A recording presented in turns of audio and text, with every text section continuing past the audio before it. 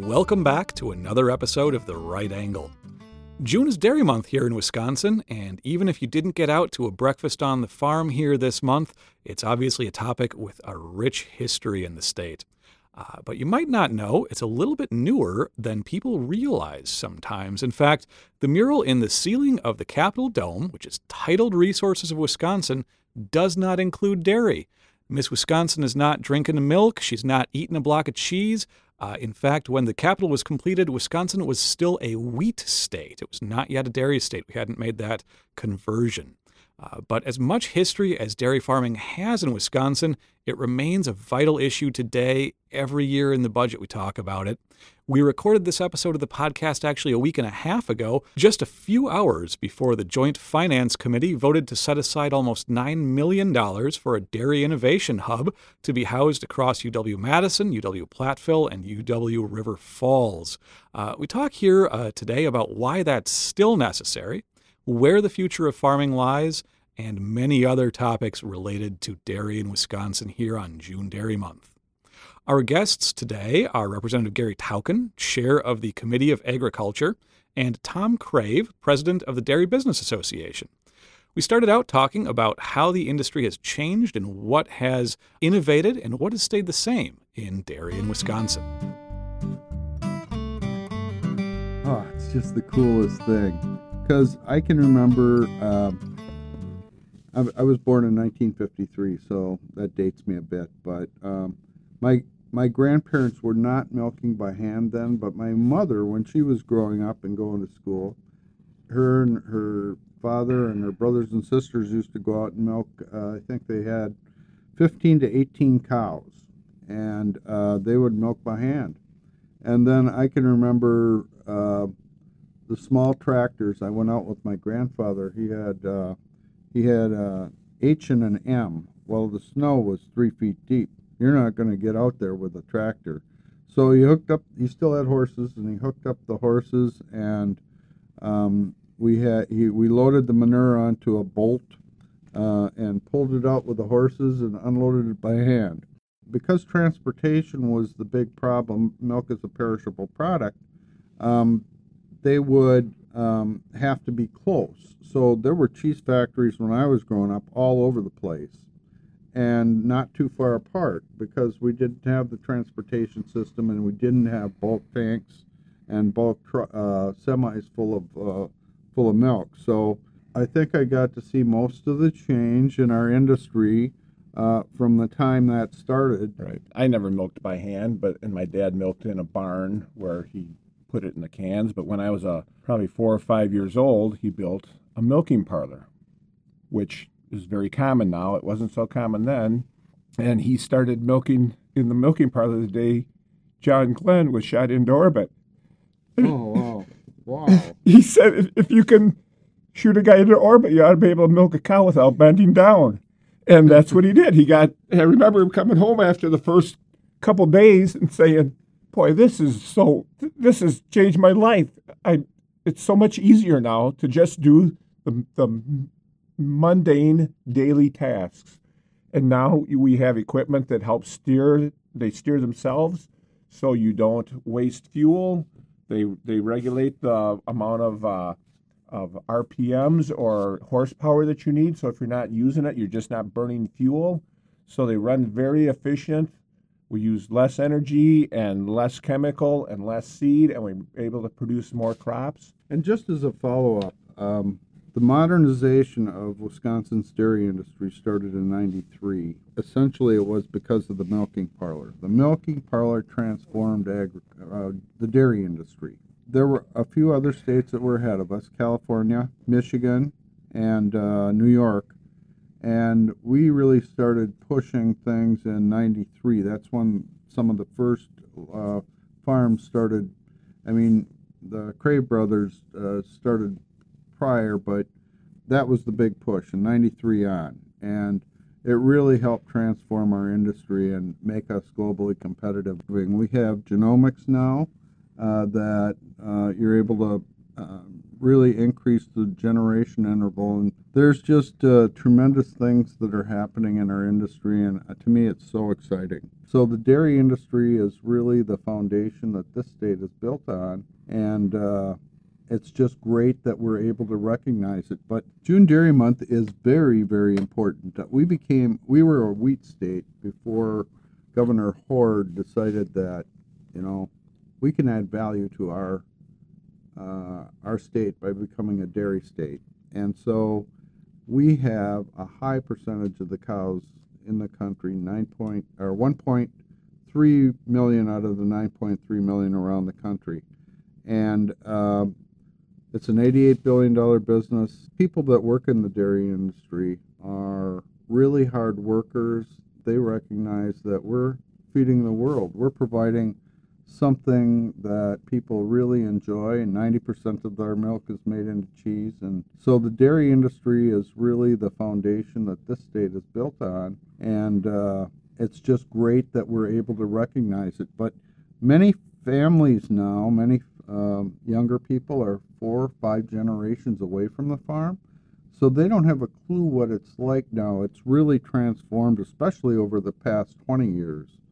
And they don't know and understand. So these brunch on the farms that we have around the state are really important, because you usually get 4, 5, 6,000 people at these, and it educates them about what farming is like. I mean, it's kind of one of the tools that we have to educate the public.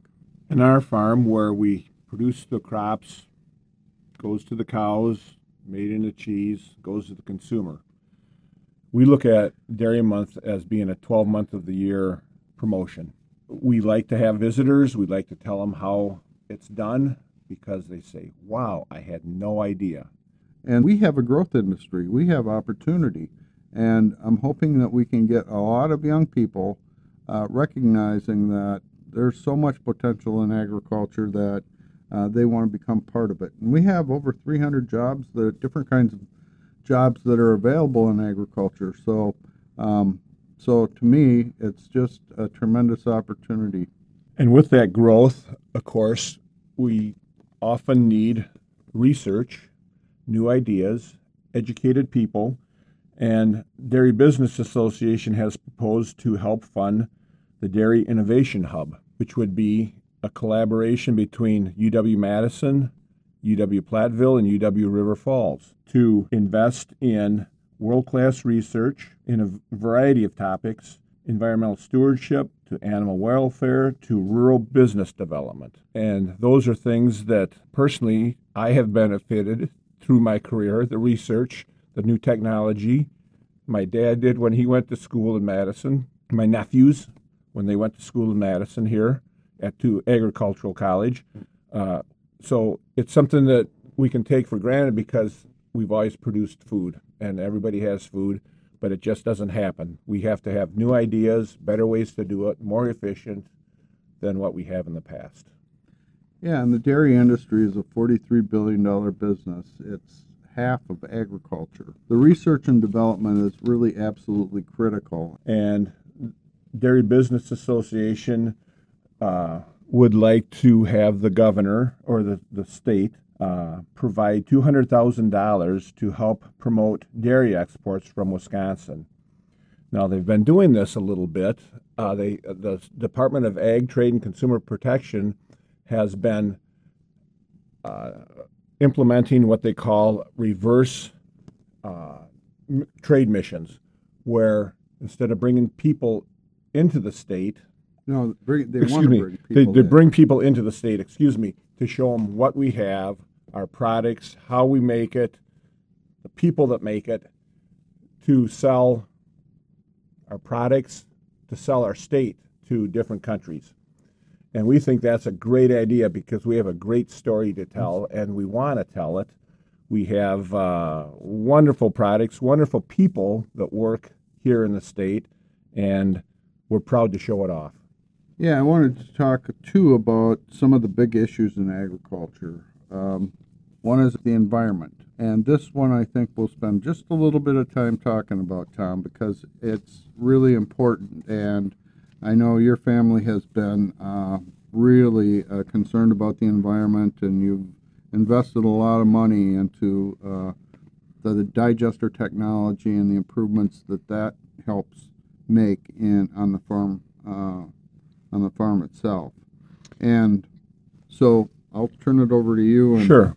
Everybody wants a clean environment.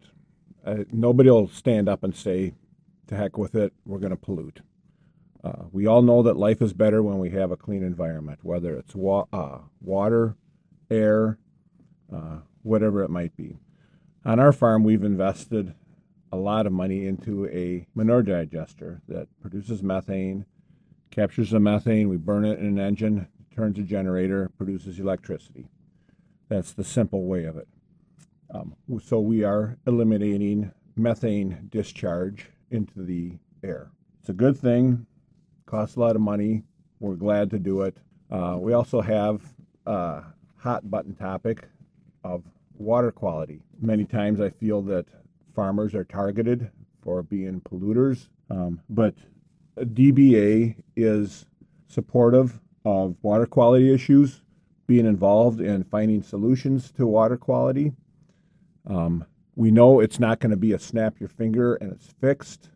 It's going to be a lifetime or lifetimes for generations to come issue to continue to work on water quality. And I'm not saying that the water quality is so bad that it's going to take that long, but we have a lot of water in the state. We have a lot of lakes, a lot of rivers, and it's difficult to manage lakes and rivers. But we want to be involved in that. Everybody wants to help, but we don't. We also want to be able to run our farms and be able to be productive producers of food. A lot of farms, now when I say a lot of farms, mostly the bigger farms, but all farms have now nutrient management plans, where we get professional help to write a plan to describe where our nutrients go. Nutrients are a great thing if you put them in the right place, at the right rate, at the right time to produce the right crop. So you can't beat it. It has a small carbon footprint, and it's very beneficial to the crops. So most farms in the state do that.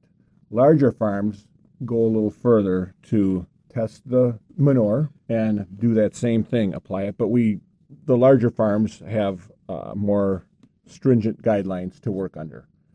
But that's a huge thing, because when you do something right, not only the farmer benefits, but everybody, I'll make a pun, everybody downstream benefits also.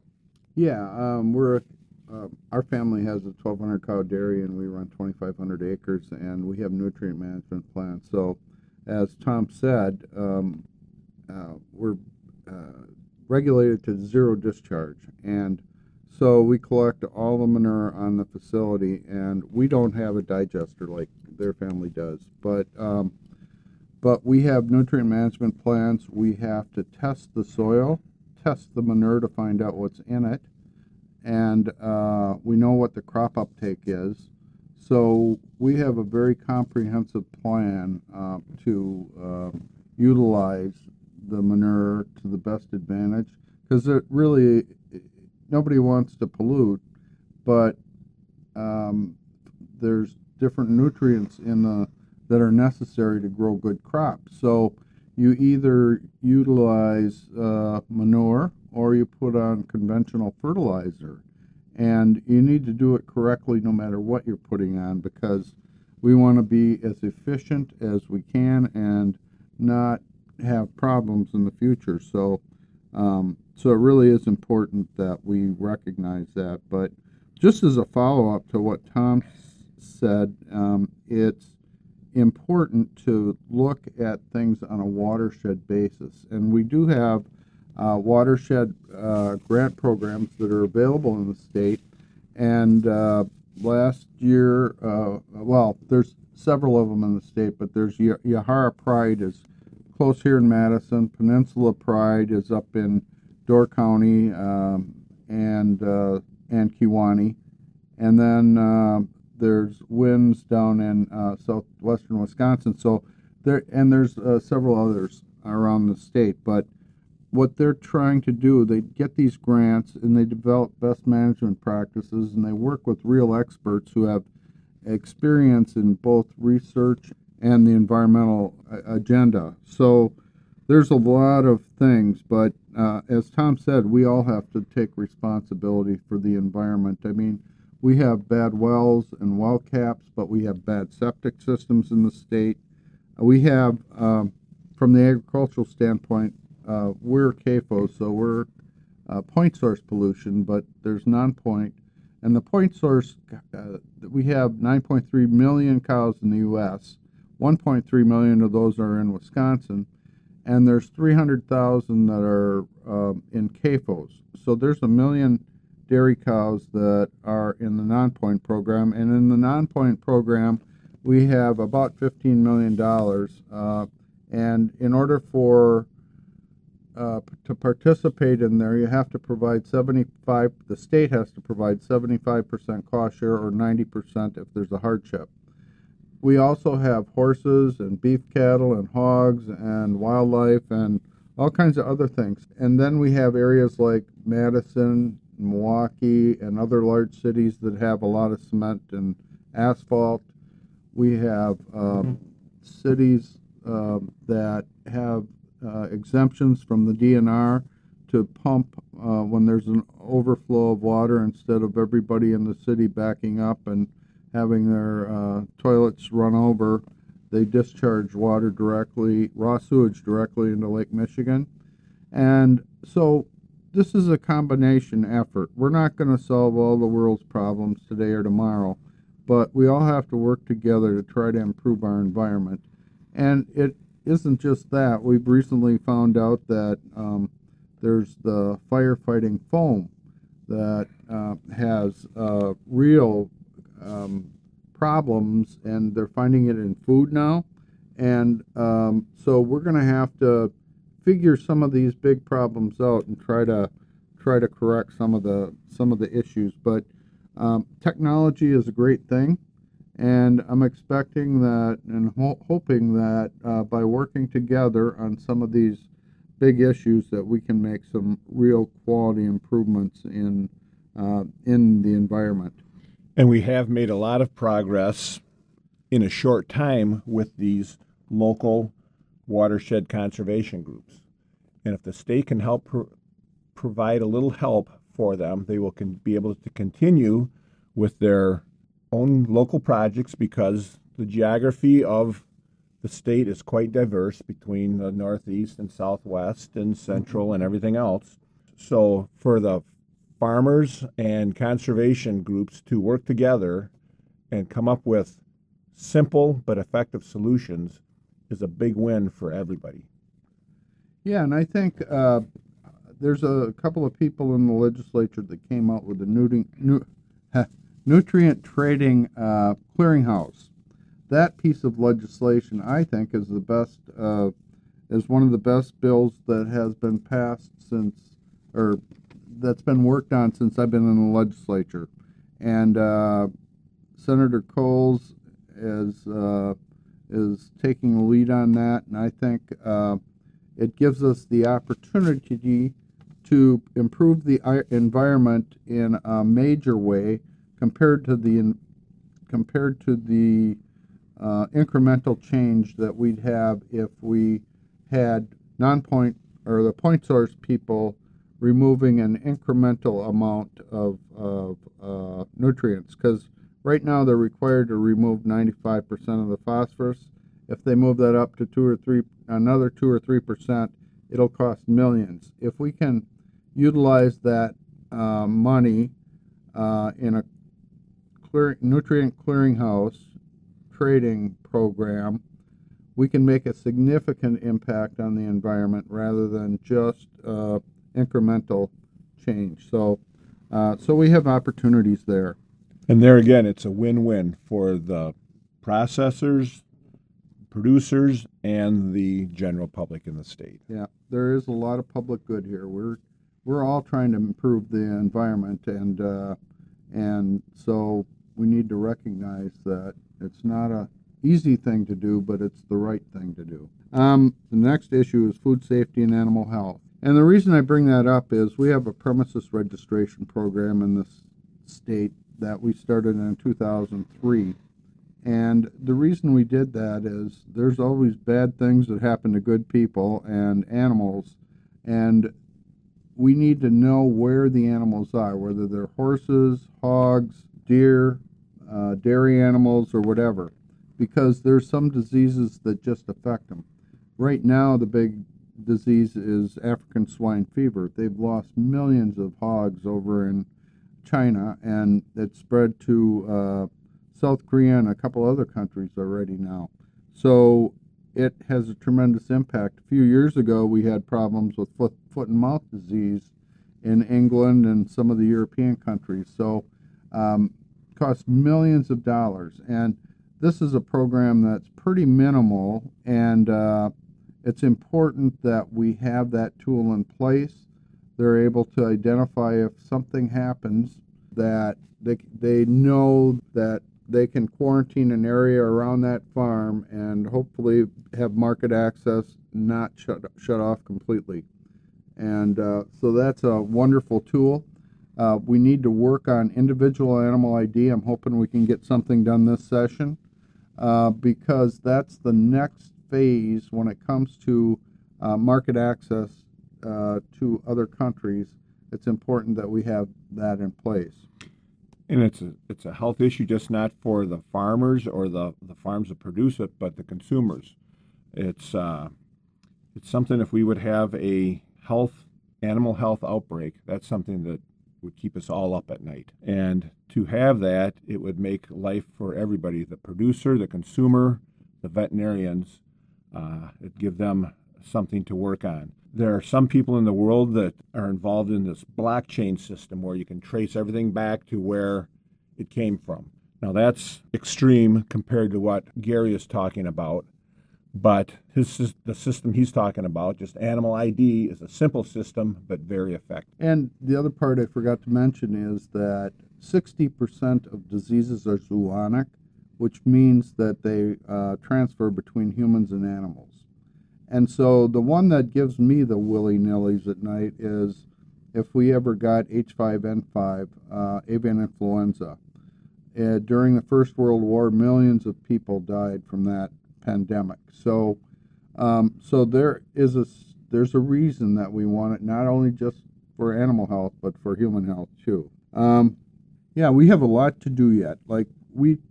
Tom and I have talked about a lot of things, but we haven't had time to talk about everything, of course. I mean, transportation, broadband, education, healthcare, sensible regulations, CBD, and industrial hemp. So we don't have everything on the table yet, but I thought this was a great discussion today. I'm glad to be here today. We're here to keep moving dairy forward in the state. I want to thank you for helping us put this together because it's important to get the word out. Well, that sure does make me want to eat a block of cheese today. We've seen a lot of innovation, a lot of change in dairy over the last 100 years here in Wisconsin. Farming is still the backbone of so many of our small communities, but as that evolves, we're doing what we can to make sure that we keep up and keep our farmers competitive. I think, though, no matter where we go, keeping that spirit will be a deep part of what makes Wisconsin unique. Thanks again to our intern, Andrew Storrs, for the music. If you like what you heard, please subscribe. We're available on iTunes and Google Play, Radio Public, Breaker, Overcast, and Pocket Casts. If you have an idea for a guest or a topic, tweet us at Wisconsin Assembly GOP. This has been The Right Angle. We'll talk to you next time.